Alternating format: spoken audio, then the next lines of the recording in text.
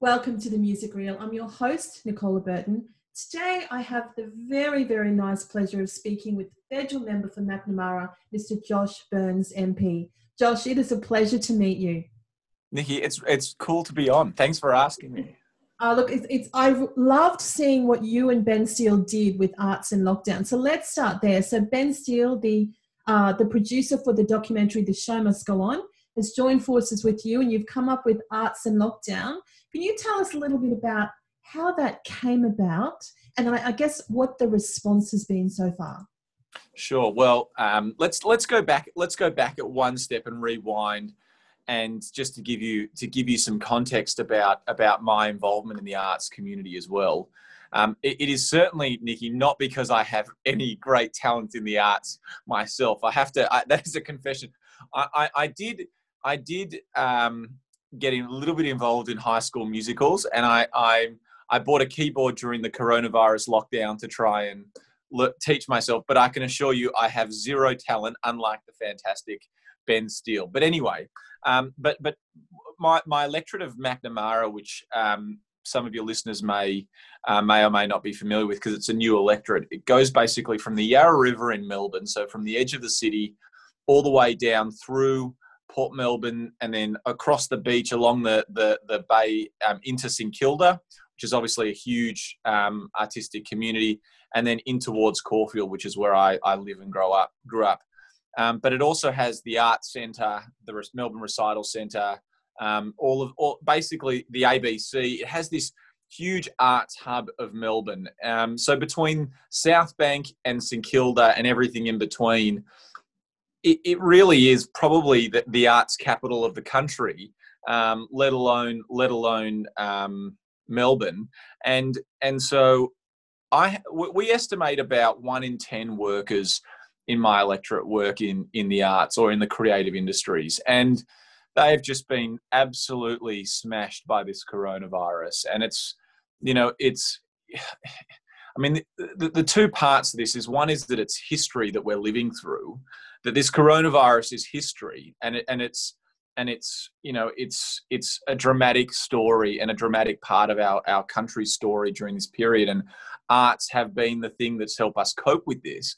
When you're at home and you look to the arts to try and get through the days. But for my electorate, it's also the jobs, and this is the livelihoods, and this is it's that these people, they are artists, and they are creative workers and work in the creative industries. And Ben's no different. Ben's a filmmaker, and he reached out to me just on email one day and said, I'm a filmmaker, I'm local, and I'm really struggling like the rest of the sector. And I said, well, let's have a phone conversation, let's have a chat, and we did. And yeah, he was describing, Nikki, the feeling that I think is quite prevalent, which Arts in Lockdown kind of captures, is sort of this sense of helplessness in many ways, and sadness. That it's not just that artists have had their livelihoods taken away. That for many artists as well, art has this appeal of the sorts of work that artists want to do, and it feels right for artists to be artists, and it feels, it helps create their sense of self and confidence and well-being. And to take all of that away isn't just about the money; it's also about what's going on as people. So Ben and I were sort of chatting about this, and I said to Ben, sorry, my Zoom just froze. I said to Ben, why don't you make a film about it?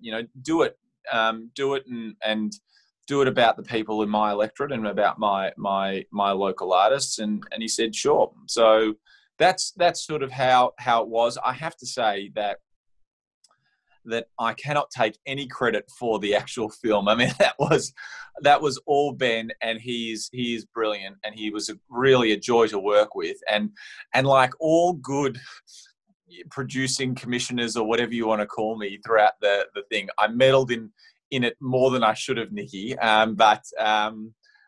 you know, he was very gracious with my feedback and with my suggestions and also some of the parameters that I wanted to work in. But ultimately, this is his film, and he did a wonderful job. And for those who haven't seen it, it's a short film that's really about what it's been like as an artist in lockdown, and what's it been like for someone in lockdown who in that first press conference where the Prime Minister basically took away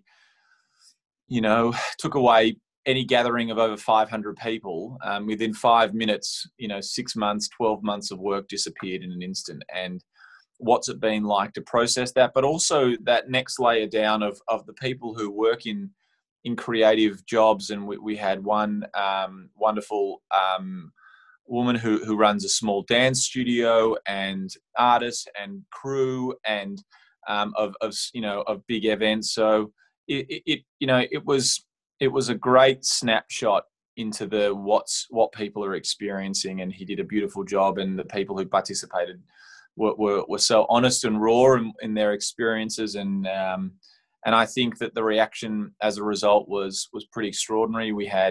It sort of went viral online, and hundreds and hundreds of people shared it, Nikki, and hopefully it continues to spark a conversation about what artists in lockdown are going through, as this conversation is all about. Well, it's so good, Josh, that you actually supported him, because I think it's probably what he needed to, the impetus to get that project to happen, because that's the real thing we're dealing with. It's the mental health. I mean, obviously the economy, of course, but then the ensuing mental health challenges that we're going to have as a result, because we don't have, so obviously JobKeeper changed this week. A lot of people didn't even get JobKeeper. Pubs and clubs are typically the main employer of musicians anyway. They've got restrictions covering them. So with JobKeeper restricted, the revenue hasn't returned, there's no light at the end of the tunnel. You can understand why this industry is like, well, what about us? What are we going to do?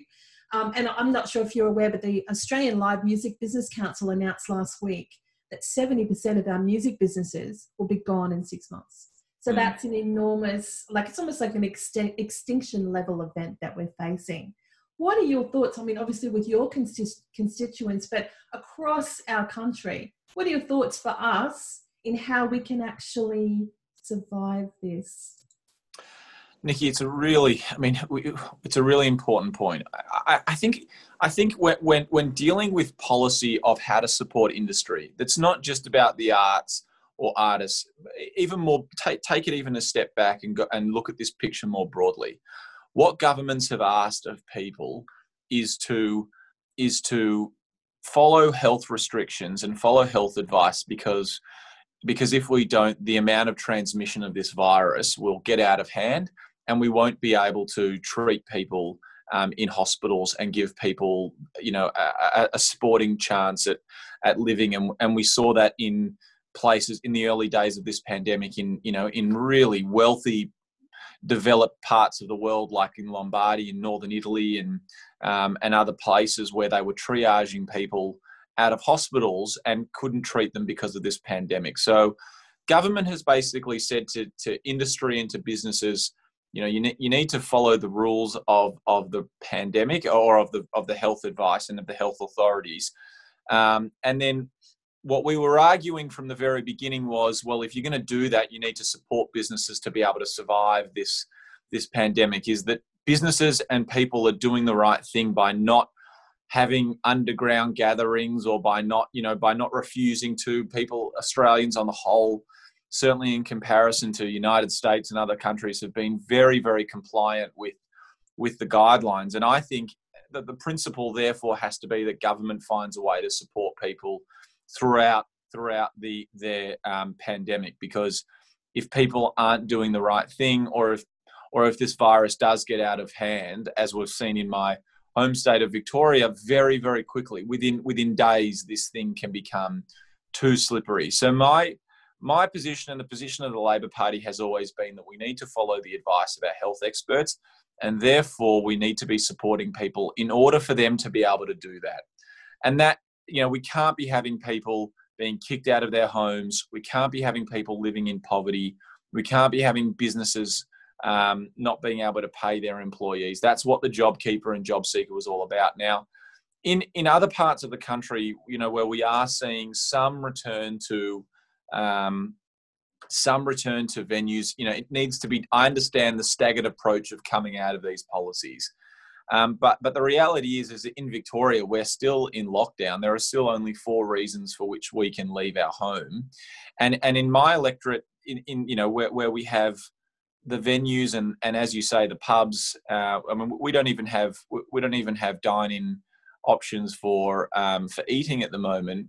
It's absolutely impossible for businesses to survive without government help. So I think that the decision to exclude people from the arts and entertainment industry from the JobKeeper in the first place was unfortunate and incorrect. I mean, it's the very nature of those in the arts and entertainment sector that it's short-term project work often, and it's not long-term work, and they're often going from project to project, and that's the difficulty for many artists financially to survive, but even more so in the coronavirus.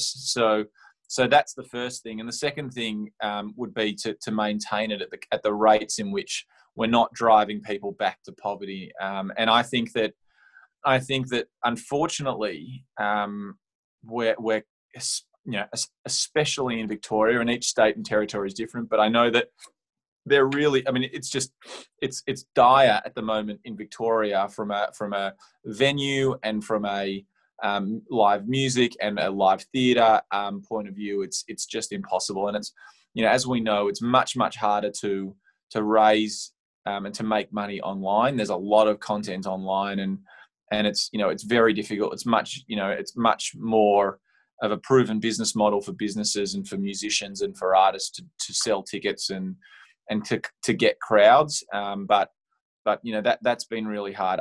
So that's the first bit, and the second bit is, well, given there are some industries that are, to be honest, thriving throughout this pandemic because there has been less restaurants and less less dine-ins and less going to the pub and having a meal there.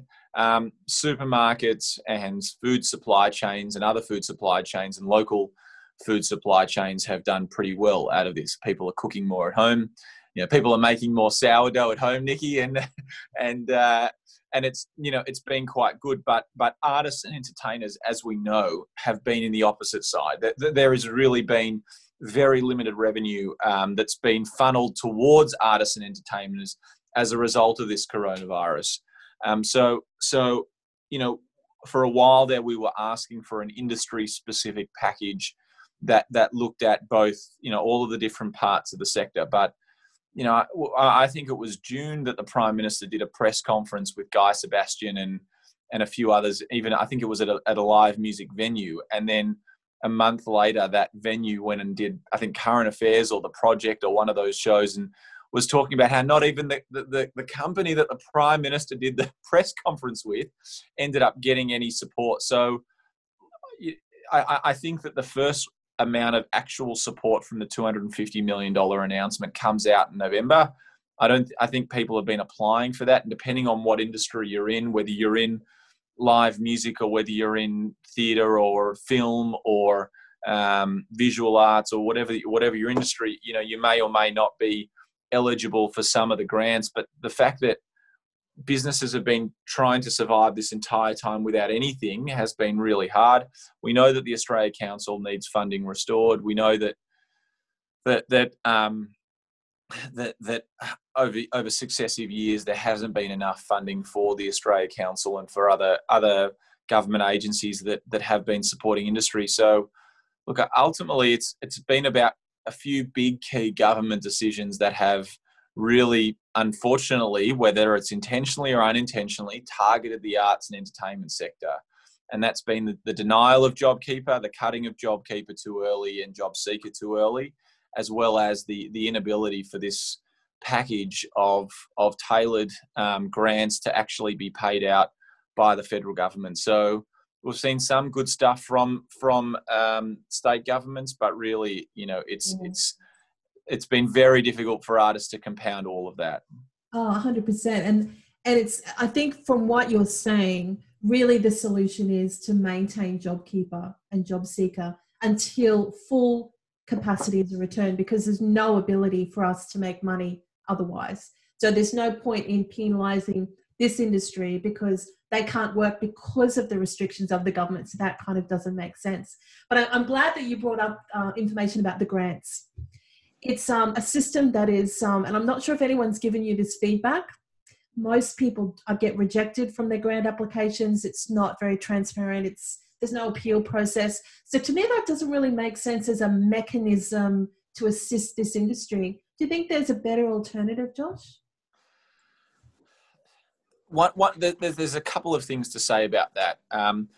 That over successive attempts, the government has taken away more and more control from the Australia Council, and the Australia Council has been working with less and less as well.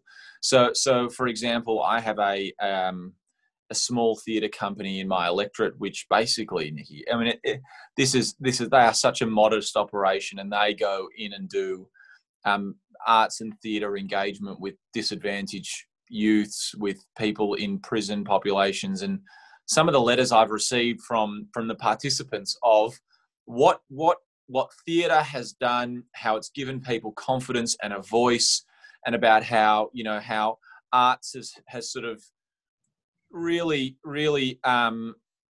given people a sense of themselves and where they were lost, and they sort of have that you know, that realization that they do have passion, they do have a voice, and they have, you know, a role to play. And I think that you know, for an organisation which I think for the last 10 years has received Australia Council funding, to be rejected, to not be able to go and do that sort of work. I mean, in the scheme of government spending, it's a sneeze for a government to be able to support arts organisations like this. So that's been really disappointing.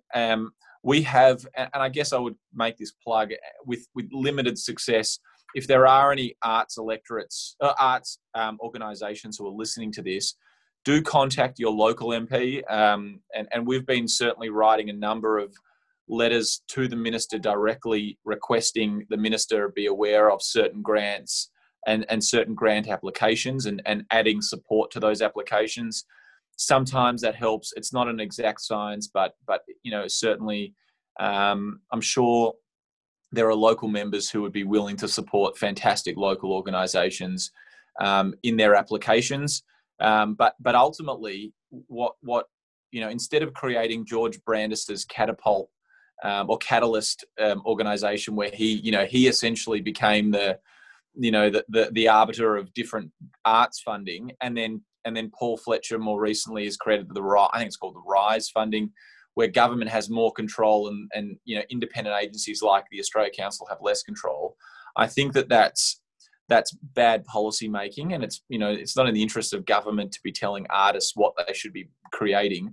Not even Roosevelt, after the Great Depression, when he was paying artists directly in order to create art, told them what to create. He just gave them money and said, go and make art, and go and be artists and work as artists.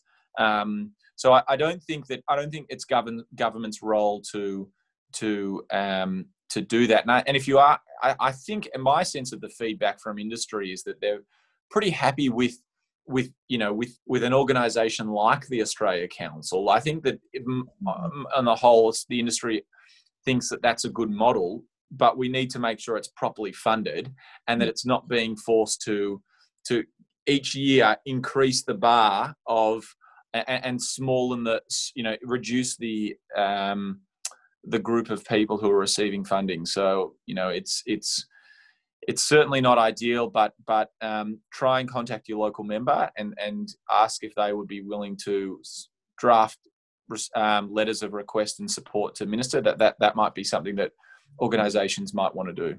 That's actually really good advice, everyone. I guess part of our call to action is to not just write the letters, but ask for letters of support. Josh, that's such a great idea. There's so much that we could talk about, but obviously we can't change anything. All we can do is keep this conversation alive, make sure that people in this industry know that we're thinking of you, that, you know, you are front of mind, because When things are good, we go to the arts industry. When things are not great, we go to the arts industry because they make us feel better. Now it's their turn to tell their story. So look, Josh, I'm so grateful to you for taking the time to have this discussion today. You've given everyone a lot to think about. I very much appreciate it. And obviously, because you've got your constituents, they've really touched your heart with their stories. You can sort of see that you actually give a shit. So we're very happy to see that. Thank you so much. And I wish you the best in the rest of your lockdown as you guys emerge slowly down there. Thanks. Well, we're getting there as proud Victorians.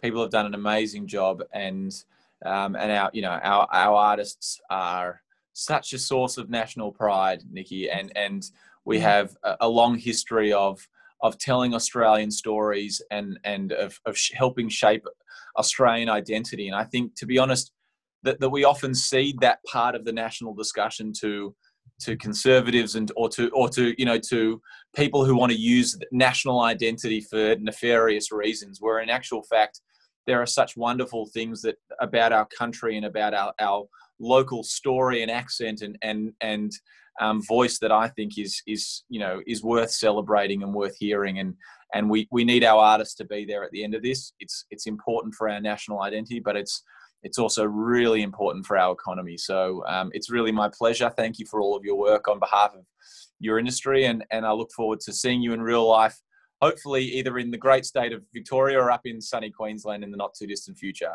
Thank you, Josh, for your voice, and let's keep the story going, everyone. See you next time, Josh.